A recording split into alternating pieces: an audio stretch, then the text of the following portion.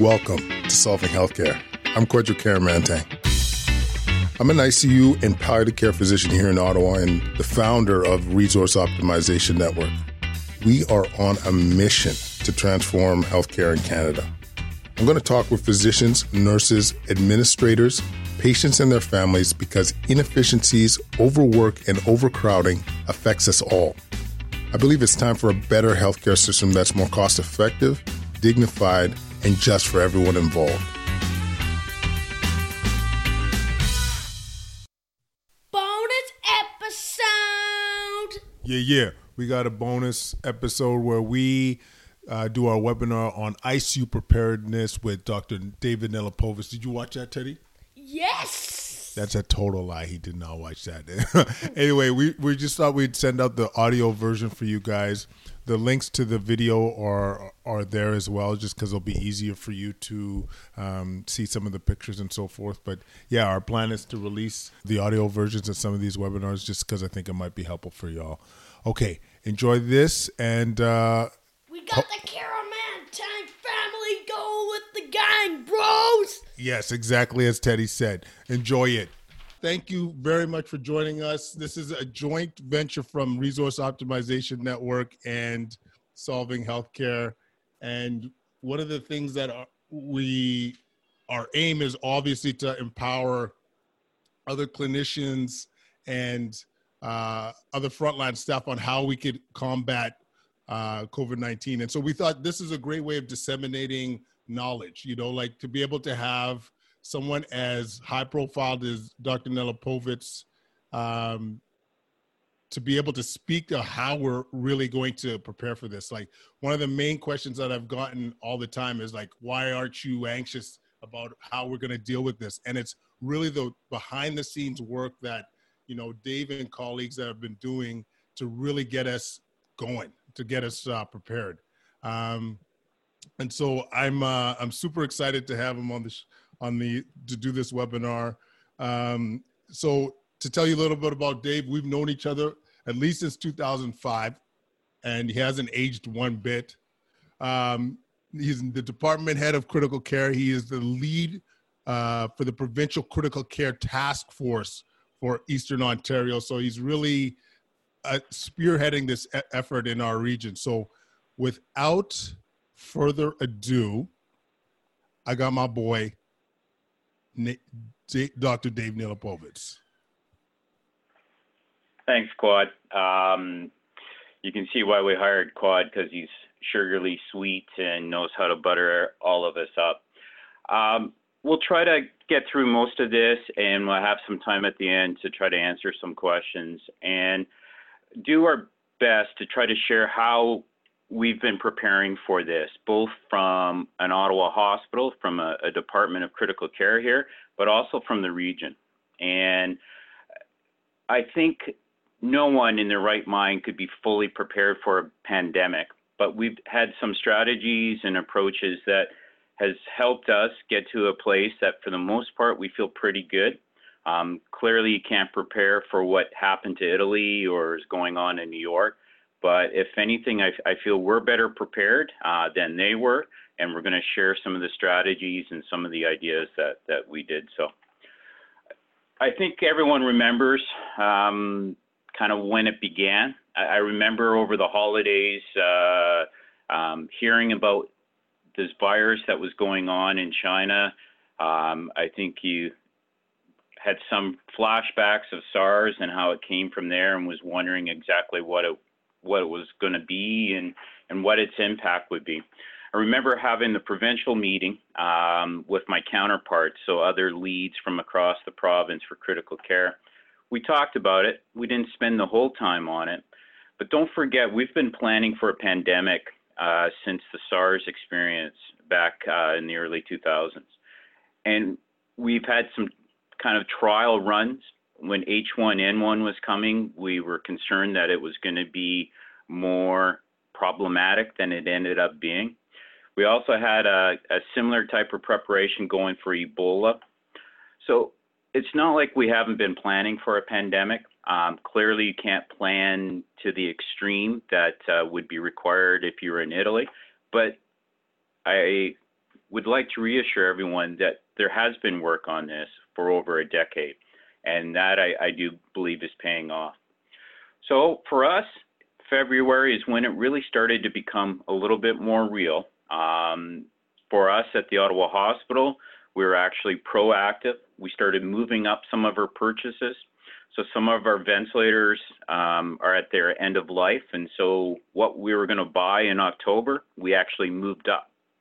And so we were actually preemptive on that. We actually ordered some extra disposables that don't expire in such a manner that we would have them on hand, even though we were on the high end of our supplies. So very proactive with our respiratory therapy along with our nursing group. So excellent job in that. When did it really become real for me? Now, believe it or not, we were prepared to go to Florida as of the morning of March 12th. I was in denial. And that's one of the traps I'm going to talk about. I didn't think it would come this quickly. And so we were all set. We had tickets for 5 kids. We had it all rented in Florida. And then we find out that morning, the Donald puts a 30-day travel ban from Europe. And realizing that this was spiraling out of control, that we needed to make sure that our group was better prepared, as well as didn't want to get trapped down in Florida and deal with an out of control situation. So we canceled the night before we were about to go to Florida. So again, denial is a big problem that sites and people are experiencing. And so you have to do what you can to avoid that. How do you prepare? Well, like I said, no one knows exactly how to prepare, but some of the strategies that we embraced had an underlying theme. And if you want to know what the theme was, that's the name of the talk: brace, pace, and embrace. So what does brace mean? How do you brace for impact? Well, what we tried to do was prepare for what we could. Like I said, we had already begun buying some products, but we were also trying to prepare with various strategies that I'll try to present and policies. We also had a plan to how could we mitigate for what we couldn't prepare for. And one of the examples of that I'll say is we now have a central intake for all patients requiring critical care for our area. So the idea being is we're going to balance out all the admissions so one site isn't overrun as compared to the other sites. So again, we can't prevent all the patients from coming, but we have a strategy to mitigate how they'll be distributed. The pace. There's 2 extremes that certainly we see. We see some who are going at 190 miles per hour. They're going to burn out. This is likely to last for months. And so we need to pace ourselves. But there's also the group that almost don't get it. You can't wait. I feel like I've become Captain Kirk in Star Trek when Scotty says I need 72 hours and I tell him you got 4. You know, this idea of telling people we got to move. We can't keep waiting. We can't wait till next week. Doesn't mean you want to have haste makes waste, but you can't wait. You got to keep moving, and you'll hear that theme coming out. The final thing is the hardest thing that we've experienced is this idea of embracing change, embracing new ideas. That's not easy. That's certainly hard for a lot of people who are obsessive compulsive and control freaks, but you need to be able to embrace new ideas. So when I asked some sites, how are they going to use their anesthesia machines? When I got back, the answer is, well, we don't have enough human resources to be able to do it, so we're not going to use them. The answer that I gave them was, well, forgive me, but I didn't ask you if you're going to use your machines, but rather how you're going to do it. We can't be nursing and staffing the same way that we did before COVID. So as Quad has heard me say on many times, there's a new timeline in the world of medicine. There's before COVID BC, and there's someday, hopefully, there will be an AC after COVID. So you can't use BC management strategies when COVID is here. So you have to embrace new changes. The other thing people have to be aware of, some of the recommendations and things that we're putting out, they're going to change. They have to change. And we're not going to get it right the first time. And we recognize that. So every policy and protocol and recommendation we do, it's dynamic. We put a version code on it. We put a date because we know it's going to change. And it doesn't mean we don't know what we're doing. Recommendations from public health, they change overnight. But we're doing our best to adapt and embrace new ways of doing things. Yeah, I'll just say something quick too, Dave. Like, this is obviously a time where, it's pretty intimidating and scary, but that whole embrace element of, trying to be innovative and adapt, like some real good could come out of this, like approved ways of delivering care that allows us to be a little bit more efficient and strategic. So not only is this, solution short term, but some of the stuff that we're going to develop here will actually be long-term solutions that will improve care. Couldn't agree more. There will be a lot of changes in the new world once we get through COVID. Certainly, I know some people are keeping a list. I'm not going to be that type of person to that great extent, but there will be changes, and we're learning a lot, and we're finding out a lot of things. Like, let's be honest, our hospitals aren't at 110% capacity right now. But that's for another day. Let's focus back on COVID, on how we're going to deal with COVID. So some of the strategies that our team has taken on, and it's not just me, it's a team, and I can't emphasize that enough. We set targets, and this is kind of what I alluded to earlier, some timelines and expectations. So for example, today we have some drug recommendations on how to spare medications and utilize alternatives. That was set 2 days ago to come in today, and to the individual's credit, it's arrived in my mailbox this morning. So set timelines. We will adapt and change them, but you guys start. You have to trust people, and that's really hard for I see a lot of people to do. You have to trust. I have full faith in the people that I sign this, that he or she is going to do the best that they can, and that they're going to look at all sources and do their best to come up with the best recommendations and involve others. You have to trust. You can't be a micromanager. You can't do it yourself. There's just too much volume for that. Keep moving. And that's really hard. There is times where you get stuck on things, but you got to keep moving. Doesn't mean you ignore it. It doesn't mean you avoid answering the issues, but you got to keep moving forward. And watch for traps. And I'm going to allude some of the traps that we've experienced the hard way. The first one, it's denial. I was in denial. Others are in denial. People, when we were recommending we're going to change X and Y, they're like, why? I can't believe this is going to happen. Well, guess what? Denying isn't going to make it go away. So again, avoid the traps, keep moving. What we adopted was a form of incident management system. I'm not an expert on this, and I'm not going to profess that I am, and so me speaking to it probably won't do it justice. But we are using a type of variant for this. It allows us to have a framework on how we're going to respond. Our priorities are changed.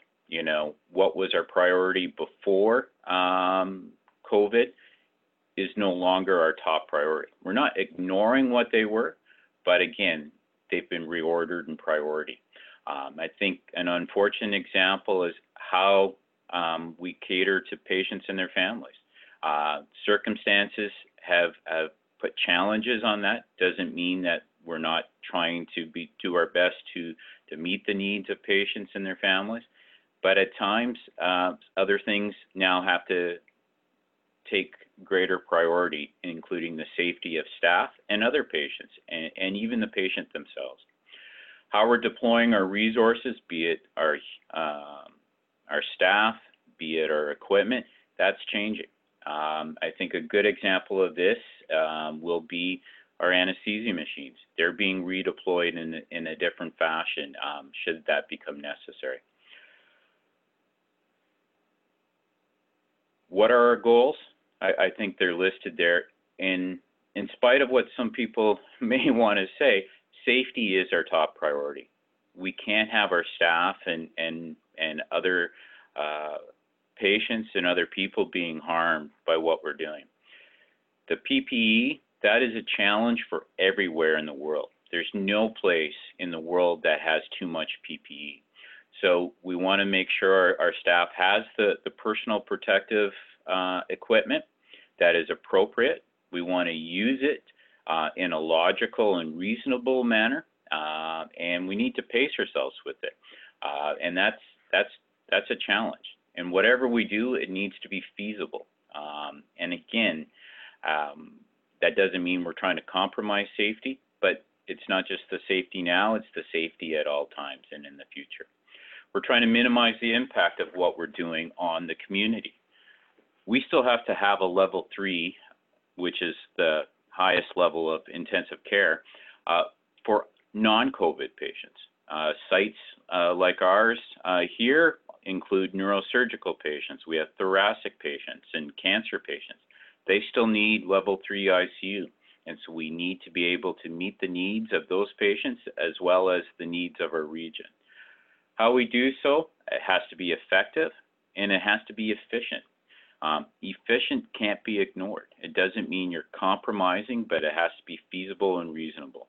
And you can see the phases. Right now we're in the respond phase.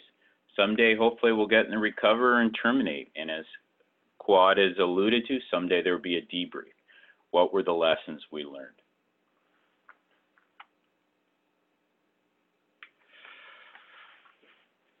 How are we doing it? Well, one of the first and most important areas is the command and reporting structure. Now, I'm not a military person. I'm like Quad. I'm a lover, not a fighter. But we do need some type of reporting structure. We need to delegate. And this is why I really think our group has been so successful. We've delegated aspects to our chiefs. We've delegated aspects to leads. I'm not following all the airway recommendations, and I'm an anesthesiologist. When I say I'm not following, I'm not creating them. I'll read them, I'll look at them when they're created, but I've delegated that task to someone else.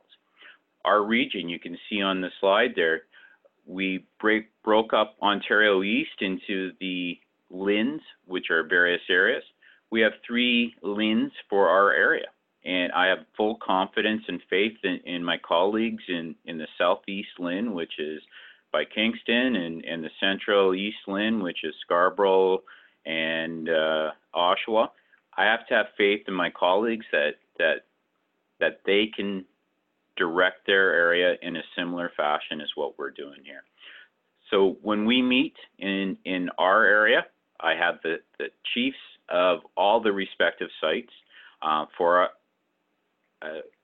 call at, well, it was normally at 12 o'clock except for today, and we talk and see how things are going. So we share information, we text each other, so we have a good grasp of what's going on.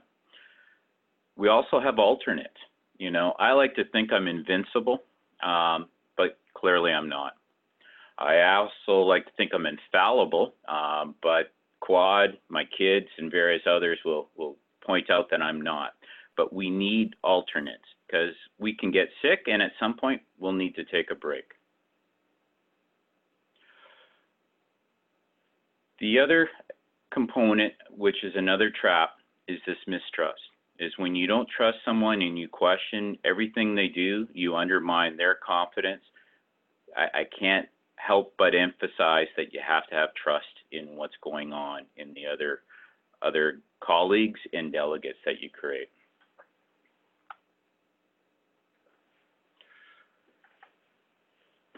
we created a plan.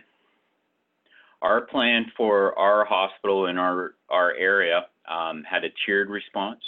You can't go at 180 miles an hour right from the start. It doesn't make sense. So you can see we have 4 levels of how we're going to gear up in response to COVID.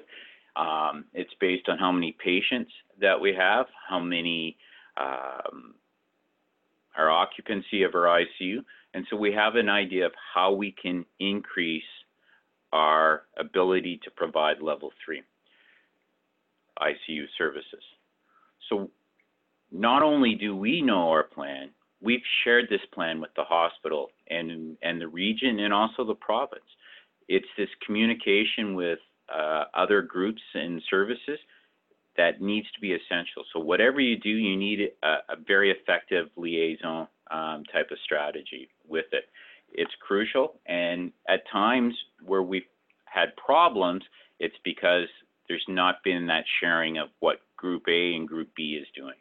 Emerge has to coordinate with critical care. Critical care has to coordinate with the medicine services, and everyone needs to be on the same page. Can't emphasize that enough. Communication, as I alluded to, is key. This is the article, spurious article that's making its way through various people. We sit in a lot of meetings, and so there's this idea of too many meetings prevents us from being effective. I get it. If there's too little meeting and too little communication, it creates a vacuum. And whenever there's a vacuum, people abhor it and they try to fill it. And so if you don't provide enough information, they're going to Facebook and CNN, they'll go to Quad's Twitter feed, they're filling it up if you don't provide enough information.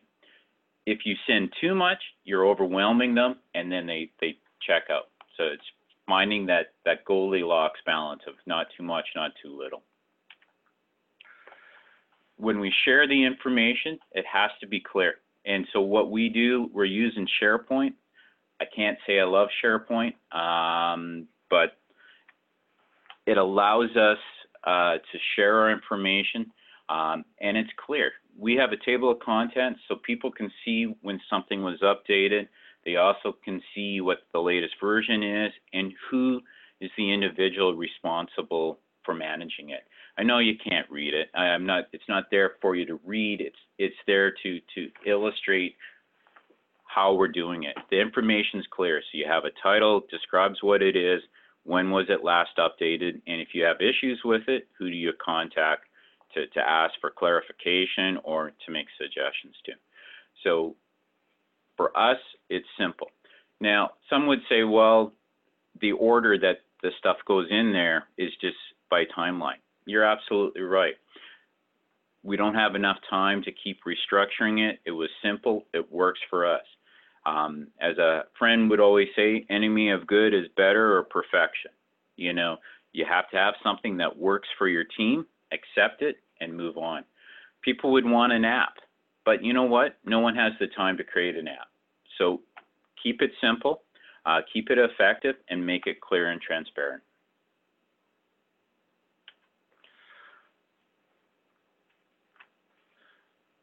Final component is our team. Okay, our team is essential. Now, I'm not just doing this flippantly. If we didn't have the nurses, if we didn't have the residents, a lot of this would fall on its face. I'm doing a special shout out for the respiratory therapists, since this has such a heavy respiratory component. They need to be recognized for getting the equipment ready to get so much and adapt to so many changes in what we're doing. Our biomed department, they've serviced over 100 ventilators. They're servicing ventilators that have never been serviced. We stole ventilators from our simulation center March 13th. You're saying, why weren't they serviced? They're working on mannequins. There isn't a need to have them serviced and tip-top the way we do for stuff that's in an intensive care unit on a regular basis. But the biomed department stepped up and they've serviced these devices and we're raring to go.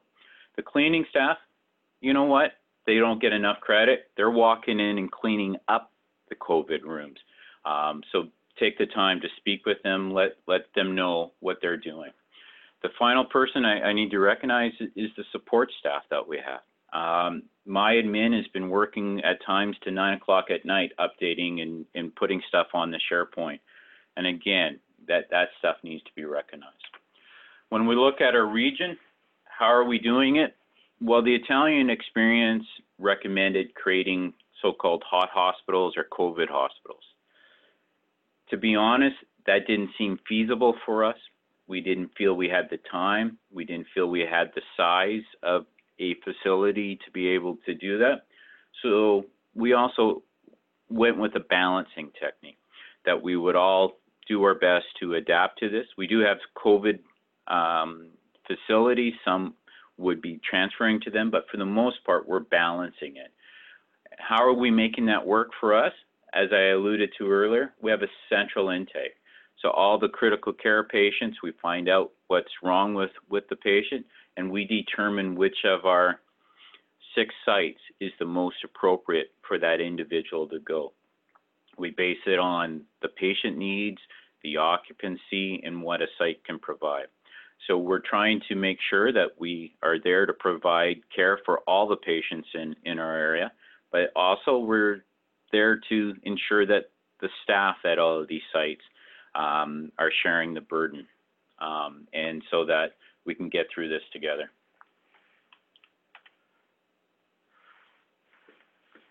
How could we manage COVID for our ICU? Well, one of the most important things we recognized was resource management. I've never had so many people ask me about ventilators as I have in the last month. People who probably didn't even know what a ventilator was are asking, do we have enough, and things as such. Yes, we're certainly getting there. We have taken all our, what I'm calling respiratory assist devices, or RADs. We repurposing different types of devices. What you see on the screen, that's a disposable ventilator. That was a Y2K version. We had them in the basement. God love the people who knew they were in that box in the basement. We took them out. We had over 200 of these, and we've shared those with all our sites. Is that as good as a $20,000 ventilator? Obviously not. But these devices will be out there to help temporize, to allow sites to be able to provide care until we can get them into our more formal level 3 ICUs. So we're using what we have, and we're adapting what we have to help meet the needs. Other equipment, the monitors, pumps. What wasn't known was one of our campuses was kind of shut down for March break, started taking all the beds and the pumps and sending them out to other sites so that it could be used. So again, you have to find where your resources are and utilize them to the best of your ability. I'll give credit to Mike, one of our nurse educators. He knew that the defibrillators were recently decommissioned. He reached out and we got them to come back. And so they're not going to be used as defibrillators, but they're going to be used as a form of monitor. So think outside the box. Use things in a different way. Repurpose stuff. Your disposables, you got to be smart with how you use it. You have to be effective and efficient. But again, there's also ways of repurposing other aspects. Probably what's going to become a big issue, as it's certainly surfacing, is medication shortages. And that's why 2 days ago we said, look, we're going to get out some recommendations on how we can conserve and have alternates. We've got that coming out. And again, we realize we're going to have to revise that. The ethical issue that's there, and that's a whole topic in of itself, the fallacy of first come, first serve. That's a difficult concept for everyone to accept sometimes. But again, if you do everything right now, you may not have anything left in a week from now, or a month from now, or 2 months from now. So you have to keep that concept in mind with whatever you're doing today. So remember, there are more patients who are going to come. What is the best strategy for everyone, regardless of what time they arrive?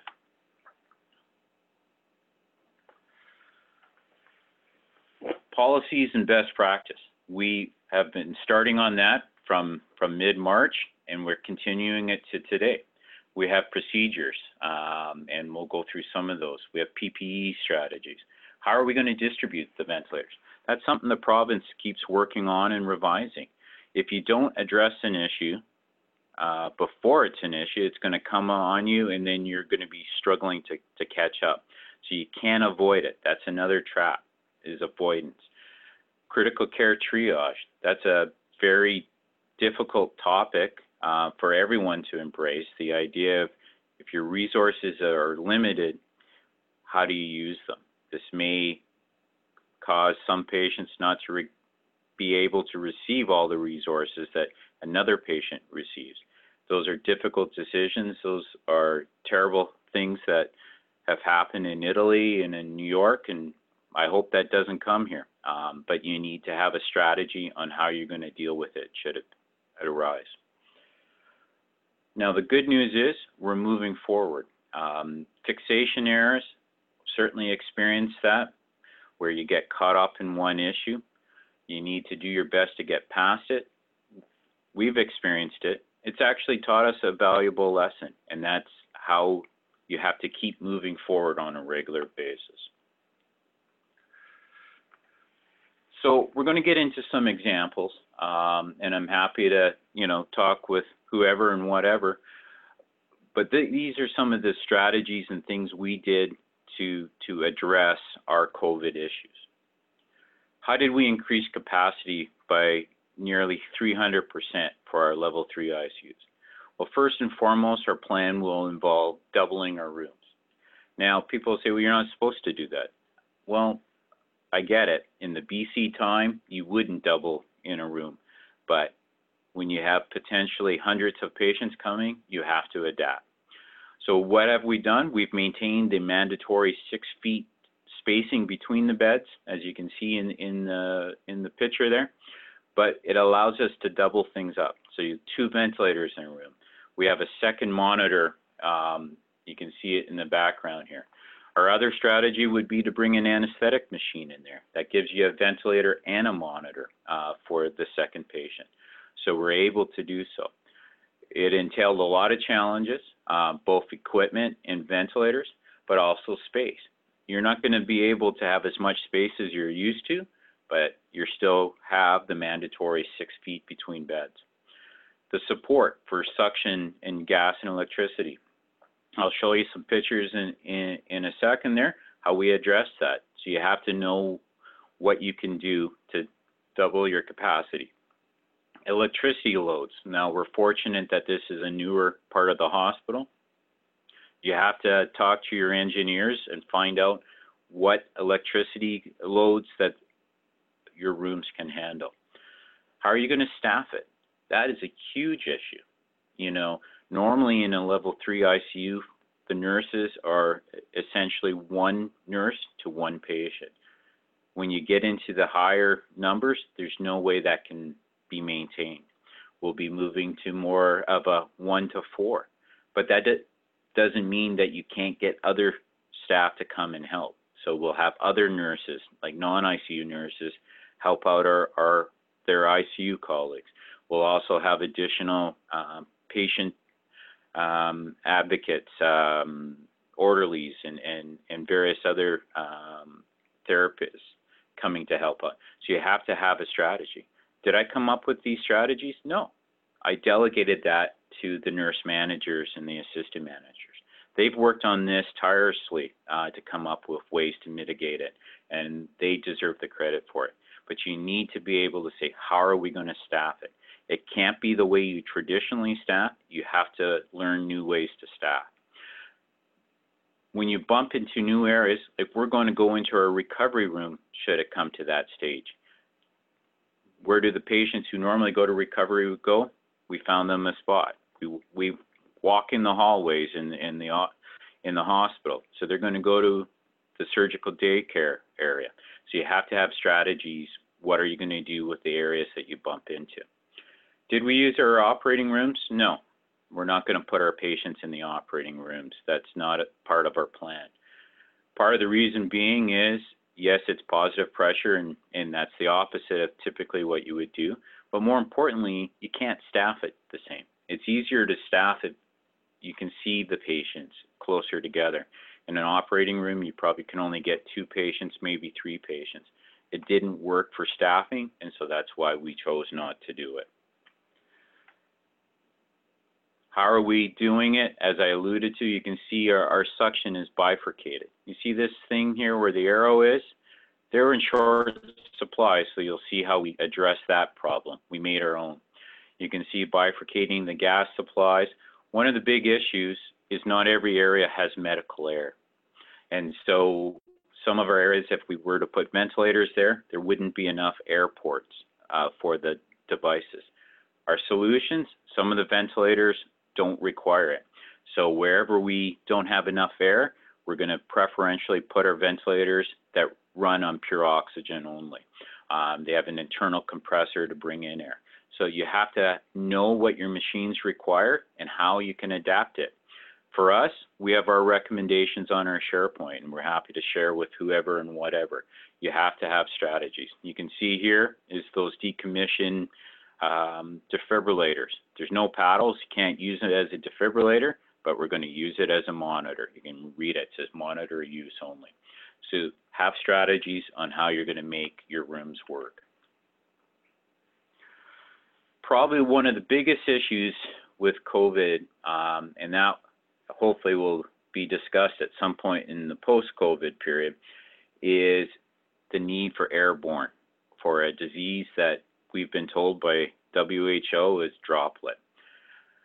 I'm not going to get into that too much, whether or not there's actual aerosolization during procedures.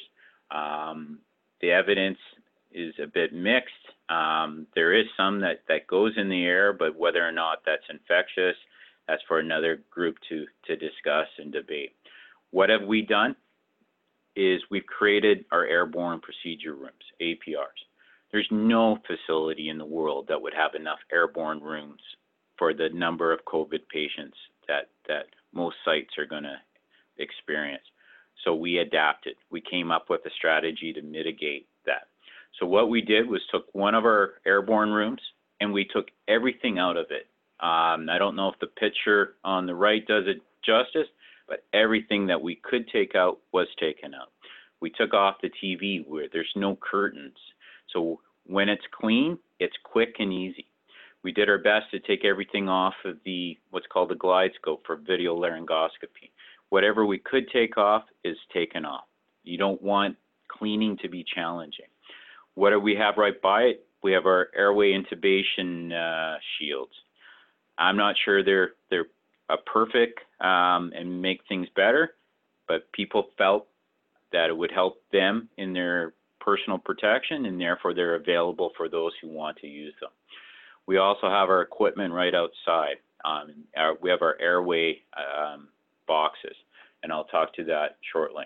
If we were to do a bronch, which I hope we'll never do a bronch in our COVID patients, we would do it in this room. So again, we have the ability to maximize our airborne rooms, and so we've created these APRs, not just in the ICU, but they're in the wards right by the COVID patients. Our intubation strategies. This has been one of the most challenging areas. We tried to come up with a simple, easy to reproduce, easy to keep the stock going with minimizing waste. So we're going with an airway box strategy. So the first box is open for every patient. The box 2 and box 3 are as if there's problems that arise. They're immediately available. Don't forget, if you open the box, everything that's in it is pretty much got to go in the garbage can. You're going to run out of resources if you bring everything in right from the start. So we came up with a strategy to minimize our waste. Again, remembering that this may go on for weeks or months. And supplies, look, the whole world's trying to get supplies, so you have to be strategic in how you do it. We have 3 boxes for us: basic intubation, some advanced techniques, and finally a surgical technique. We're utilizing something called a Fluso valve, for better for worse. Why are we using it? We don't want our ventilators in our airborne rooms. We don't want to contaminate it. So our strategy was to not bring the ventilator in the room. We're using this to be able to safely transport the patient to where they're ultimately ventilated. So again, have we revised it, and will we likely revise it? Probably. But again, we have a strategy to try to mitigate the circumstances and be effective, but also be efficient. Big thing that hopefully will become an issue, and I say hopefully, because you want to hope that we're going to extubate a lot of these COVID patients. So we've come up with an extubation algorithm. Part of it's on the screen there, you know, telling us how are we going to do it? What is our strategy? How are we going to be prepared to reintubate if that's appropriate? Again, some of the things that we're creating, we've created a type of mask that allows us to have oxygen titrated from 21% to 90%, but when they expire, they're expiring through a HEPA filter so that we're protecting the staff around them. These will be coming out very soon, very shortly. We have the step-by-step on how to do it. So again, we're trying to come up with ways to protect the staff, but also best meet the needs of our patients. And so we're working on that, and we'll continue to revise that. And sites are encouraged to do the same. You need to know how you're going to intubate them, how are you going to extubate in a safe manner. Repurpose, reuse, rediscover. Now, my anesthesia colleagues are probably thinking I'm a traitor as an anesthesiologist taking the machines, but we have a strategy of how we're going to use those machines if it comes to that. That's not a real patient, I know. That's the simulation lab, but look at all the stuff they had that was valuable for us. They got pumps, we took the pumps, we're taking the machines, they have monitors, not in this picture, but they have ventilators for different scenarios. Whatever we could take, we did take. We've also welcomed stuff from our colleges. So the first week after March 13th, we were calling both our respiratory therapy colleges to get their devices and made arrangements to get those in, and they were so generous to give that.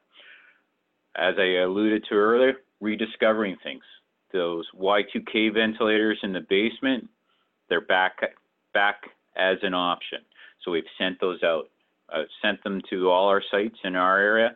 We even sent some up to the north, to Thunder Bay. So again, trying to help others, and they're trying to help us. We've ordered more, had to go through Health Canada, who in record fashion gave us approval. They're coming from the States, and I'm not sure they'll come because of the Donald, but we're doing what we can to get more and to make sure that we're as best prepared as possible. When resources are short, you have to do what you can. Now, Quad, I know you're recording this, and I hope that doesn't put me in jeopardy or others in jeopardy, but let's be honest, the supply simply can't keep up with the demand. So on the right here, the blue ones are the ones that our 3D group have made. These are the suction catheter bifurcation things that we did. They work fantastic. They were able to make 50 in a night.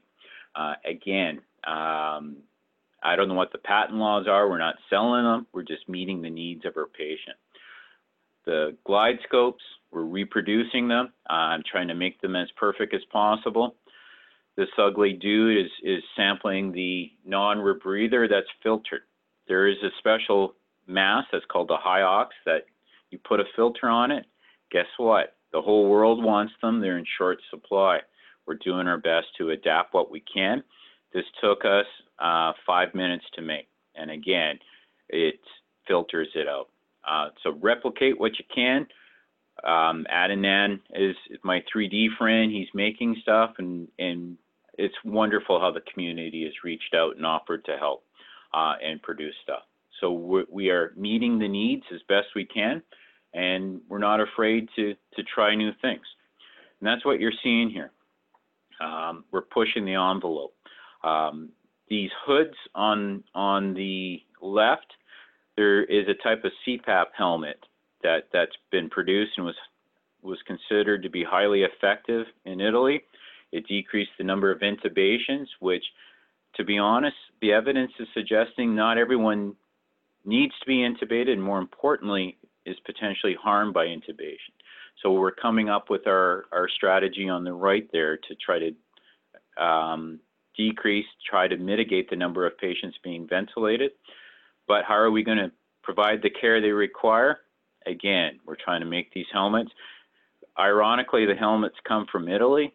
Guess what? Italy's not sending any of these helmets out to anyone. So you have to adapt.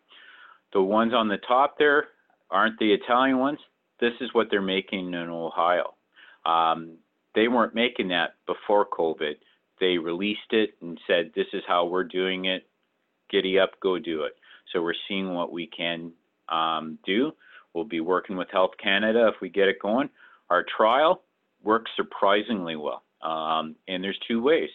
This is a simple one that we just used with a Venturi setup going in with a PEEP valve, that's the red thing, with an adapter. You see the yellow thing?